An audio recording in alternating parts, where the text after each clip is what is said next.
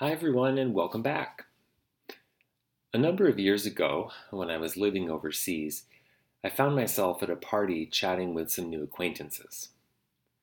My usual instinct, developed growing up in the US, was to ask people questions such as, "Where did you go to school?" or "What line of work are you in?" But these queries seemed to be dead ends with this crowd.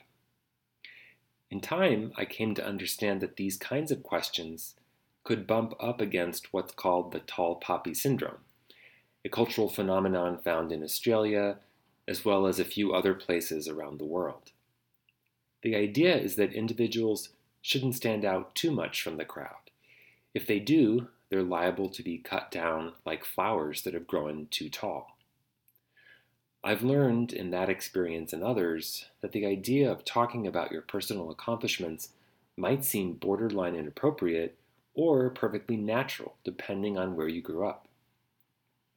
In the US, I found that there's a general expectation that individuals will highlight their own achievements, especially in a professional setting, though there is also a belief that people should do so without being too boastful. We even say here that people who struggle to talk up their accomplishments should develop this skill so they can advance further in their lives and their careers. On the other hand, I've also found myself in cultural contexts where the norm is an even greater degree of explicitness in emphasizing one's successes. For example, I once worked with some colleagues who hailed from a national culture in which listing each of one's university degrees in sequence seemed to be an expected ritual.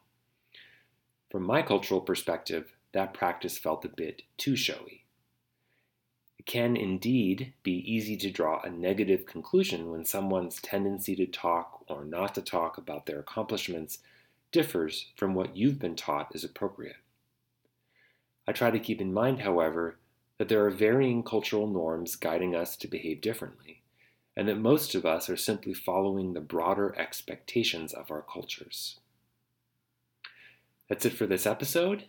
As always, I would welcome your thoughts or feedback at iccimodel@gmail.com, and thanks for listening.